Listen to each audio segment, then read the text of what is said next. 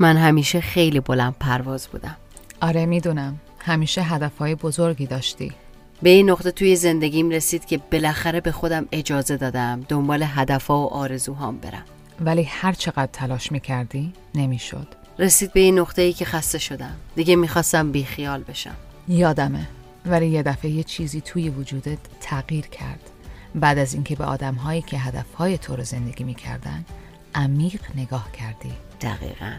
متوجه شدم اون آدم‌ها پایه باورها و آگاهیشون به یک فرم و شکل دیگه است که من اصلا ازش خبر ندارم.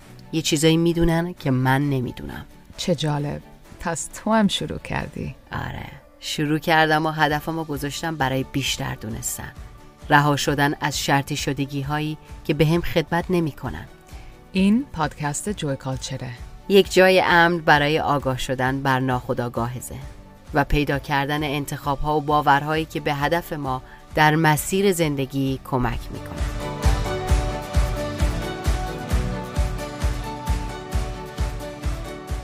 سلام به همگی، خوش اومدید به جوی کالچر. من تورنج هستم. منم آنوشا هستم و امروز میخوایم در مورد شفقت به خود، عشق به خود یکم با هم دیگه من و تورنج صحبت کنیم.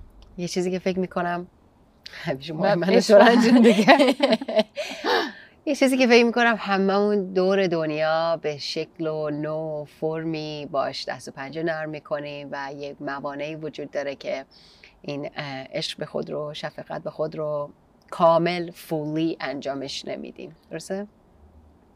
عجیبه، برای اینکه خیلی همون میدونیم چه حسی داره و وقتی یک کسی رو دوست داریم، عاشقش هستیم، ولی نمیدونیم وقتی یک کسی میگه self love، عشق به خود، نمیدونیم یعنی چی. ولی چیزی که من درون خودم کشف کردم اینه که اگر من خودمو و همون کودکی که درونم هست اونو مثل یک کودک بیرون از خودم دوست داشته باشم، خودمو یه جوری دوست داشته باشم که مثلا بچه‌مو انگار قراره دوست داشته باشم، اون سلف لاوه، اون عشق به خوده. یعنی ملایم باشه. یعنی چیزایی که مثلا عشق نیست اینه که با یه کسی بد باشی، حرفای زشت بهش بزنی، سرزنش کنی، مراقبش نباشی.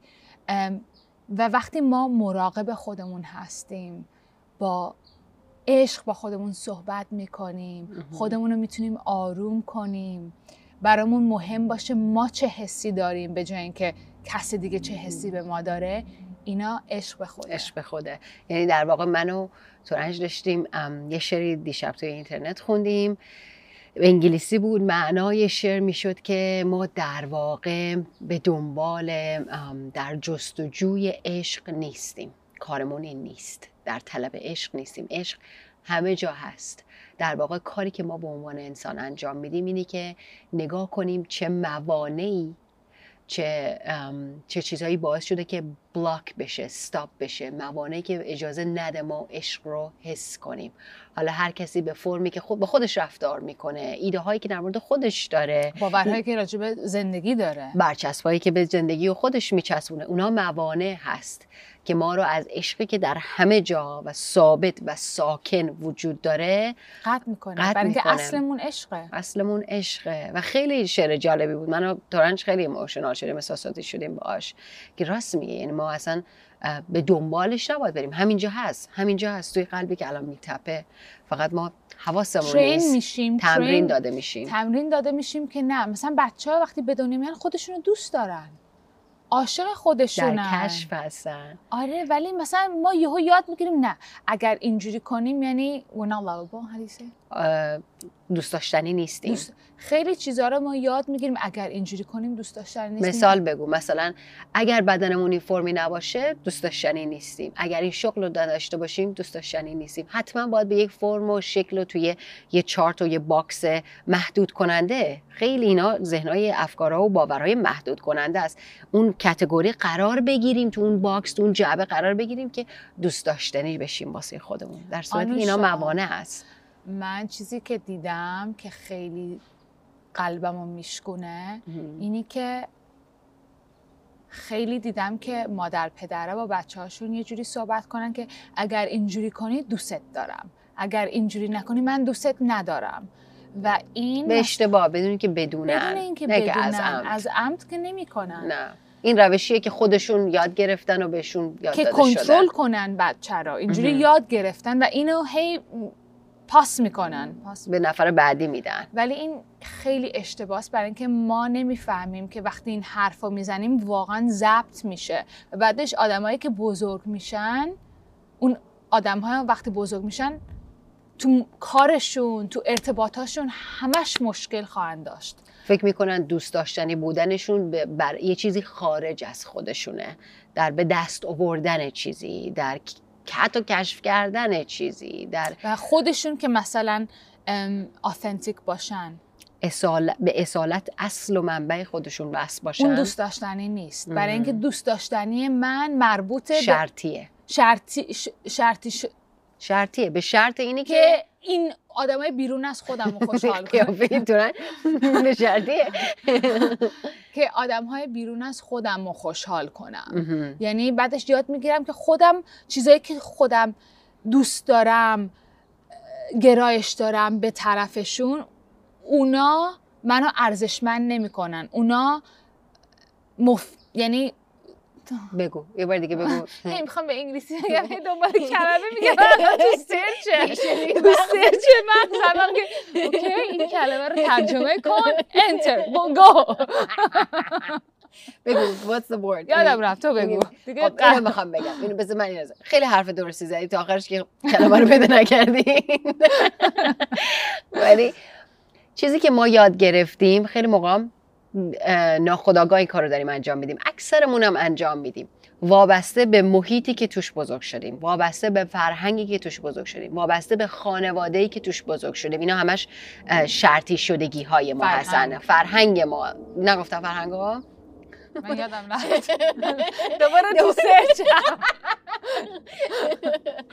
وابسته به اینها، تو گوگلم، تورنج گوگل توگل، وابسته به اینها میایم جوری که از اینها، این لیستی که گفتم و بیشترش، یاد میگیریم، همون جوری هم با خودمون رفتار میکنیم. همون جوری که والدینمون ما رو تربیت کردن، بزرگ کردن، حالا با سرزنش بوده، با تنش بوده، با تنبیه‌های مختلف حتی مثلا کلامی. مثلا مادر پدرمون اگه با تنبیه کلامی با ما صحبت میکردن، ما بعدش اونجوری با خودمون صحبت میکنیم. آره، کودک درونمون همینجوری صحبت میکنیم، با اینکه میدونیم این همین چیزی بوده که ما رو خراب کرده، حتی ما رو چیزای کوچولو، حتی چیزای کوچولو. وای چه خرم من. آره، اینا حتی چیزای کوچولو باید خودمون رو کچ کنیم، دست مچ خودمون رو بگیریم. آره که داریم اینجوری صحبت میکنیم. من وقتی واقعا یه کسی رو دوست داری، با عشق رفته، اشکالی نداره عزیزم، تو سعی خودتو کردی، اینجوری شد، اشکالی نداره، یاد بگیریم next time. ببین آخه اصلا کلن الان شما یک کودکی اگه در مقابلتون باشه، اگر بخواید روی اون کودک یک تأثیری بذارید، یک چیزی رو بهش یاد بدین، هیچ وقت نمیتونید به قلبش نفوذ کنید اگر با سرزنش و تنش و داد و این چیزا باش برخورد کنید. شاید در سطح اون بچه از شما بترسه اون کار رو انجام بده، ولی قلباً شما بهش نزدیک نشدین، قلبش رو تاچ نکردین، لمس نکردین. در صورتی میتونین نفوذ داشته باشین که در آغوش بگیرین و آروم همینجوری که میبوسینش، در آغوش گرفتینش، نوازشش میکنی، بهش میگی به نظر من اینجوریه، نظر تو چیه، بیا با هم دیگه. همونو باید با خودمون انجام بدیم، اون شفقت رو باید با خودمون انجام بدیم. خیلی فکر میکنن مثلا این مثلا یه کسی که مثلا میخواد به یه گول بدنی برسه، به یک هدف بدنی برسه. من خیلی شنیدم که مثلا اینجوری کنن، آره به خودم میگم چاقی، زشتی، که مثلا تکون بخورم. ولی این عقب میندازه.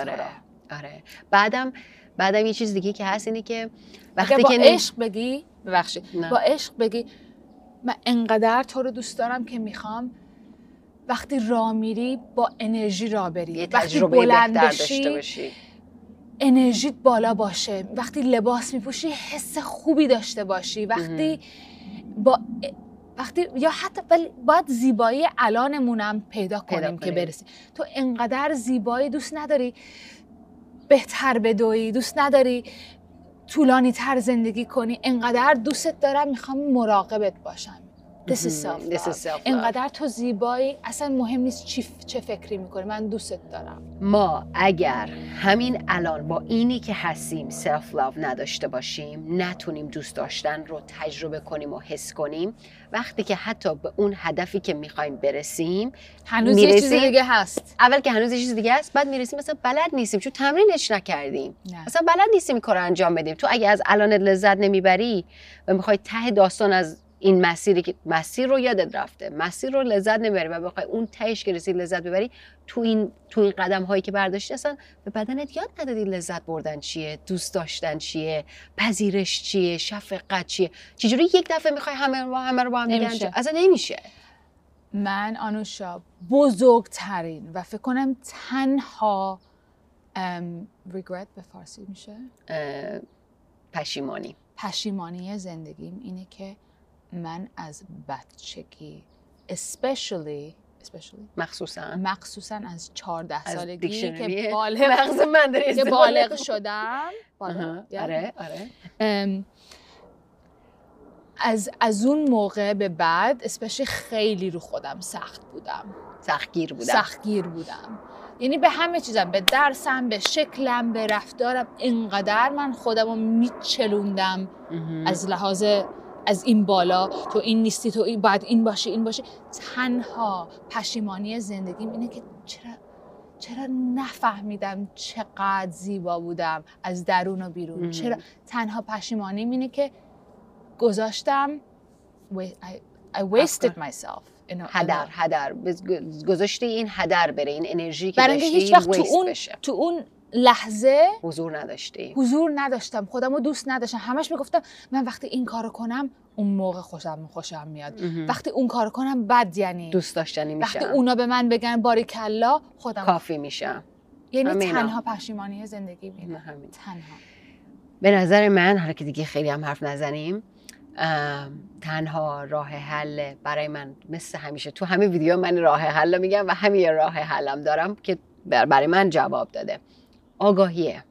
آگاه بشین به این لحظه، آگاه بشین که اینجوری دارین فکر میکنین. اون لحظه‌ای که افکارتون یکو داره به هم میچسبونه که بگی آره فلانی قیافت اگه اینجوری بود این میشد، اگه بدن این بود این میشد، اگه تو اینو داشتی دوست داشتی این بود، اینایی که این کارا رو داره میکنی، اون لحظه فقط آگاه بشین بگی این نیست، اینو من یاد گرفتم، اینو دنیای خارج از من به من کاندیشن کرده، منو شرطی کرده، این اصل من نیست. اصل و اسنس و منبع و چیزی که در قلبمه no matter what، بدون هیچ از این دلایل مسخره دوست داشتنیه.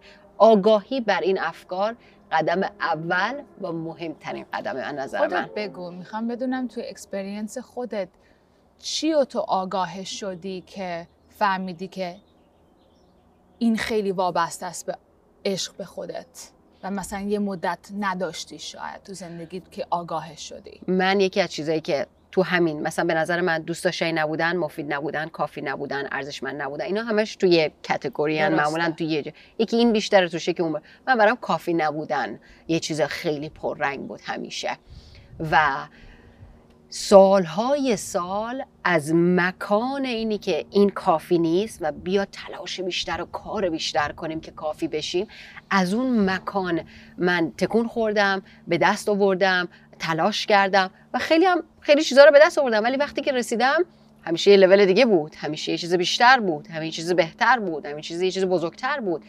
و از وقتی که آگاه شدم به این افکار اشتباه که من رو رانندگی میکردم، من رو جلو میبرم به جای که من اونا رو در تسلط خودم داشته باشم، دیگه از مکان عشق و شوق و شفقت و اینی که میخوام کشف کنم، که میخوام ببینم چیکار میتونم بکنم، چجوری خودم رو بهتر کشف کنم، تو چه لولایی بهتر میتونم بشم. اینی که چیزایی بود که من با روی خودم با آگاهی کمک کردم به خودم که مکانش رو، فضاش رو در قلبم تغییر بدم. کدوم موقع‌ها خیلی این حس میاد برات؟ کافی نبودن؟ نه، کافی بودن، عشق به خودت. که این خیلی کدوم مواقع ها اینو خیلی حس میکنی؟ موقعی که aware هستم، آگاه، تو مدیتیشن که هستم. تو مدیتیشن برای اینکه همون برمیگردیم به شعرمون. انگار تو مدیتیشن اون بلاکا میافته، اون شرط مانع ها barriers اون موانع ها میفته و برمیگردیم به اصلمون وقتی تو مدیتیشنیم. اون فکرها، اون باورها همه رو میذاریم کنار و وصل میشیم و بعدش اون موقع میتونیم عشق درونمون و به عشقی که واقعا بهش وصل هستیم حس کنیم. و جالب اینجاست که مدیتیشن در واقع مخالف همه کارهایی که روزانه انجام میدی، سکون و سکوت. همش تو جنب و جوش، همه چیز هست، همه چیزه، ولی تو زندگی معمولی جنب و جوش، اینو به دست بیار، اون کارو انجام بده، اینو حس کن، اینو تست کن، اینو بشنو، ولی یهو میای دقیقاً مخالف اون میشینی، سکون و سکوت، و دیگه اون هولنس، اون کامپلیتلی رو توش حس میکنی. من بیشترین چیزی که همه دیگه فکر کنم هر کی منو بشناسه اینو میدونه که مدیتیشن، اگر امتحان نکردین مدیتیشن رو خواهش میکنم بکنین، برای اینکه اون بریرا رو، اون موانع رو is that plural؟ موانع ها رو موانع ها رو دیروز باید کلمه شخص و اشخاص رو یه ذره توضیح وای من نمیدونستم که اشخاص ها، من میگفتم شخص ها کلمه نیستین؟ نه، اشخاص شخص ها کلمه نیست. من تا حالا نشیدم. تو توگل من هست. تو توگل من خدا نکنه. اوکی دوستان، خیلی ممنونم که با ما بودین. اگر فکر میکنین این ویدیو میتونه کمکی برای کسی باشه، خواهش میکنم براشون بفرستین. برامونم کامنت بذارین، بگین چه موقعی بوده برای شما که شفقت رو توی خودتون پیدا کردین، چه موقعی پررنگتر هستش، چه راههای شما به کار بردین که بتونین بقیه بخونن کامنتاتون رو و کمک کنه بهشون. مرسی که گوش دادین به ما. مرسی.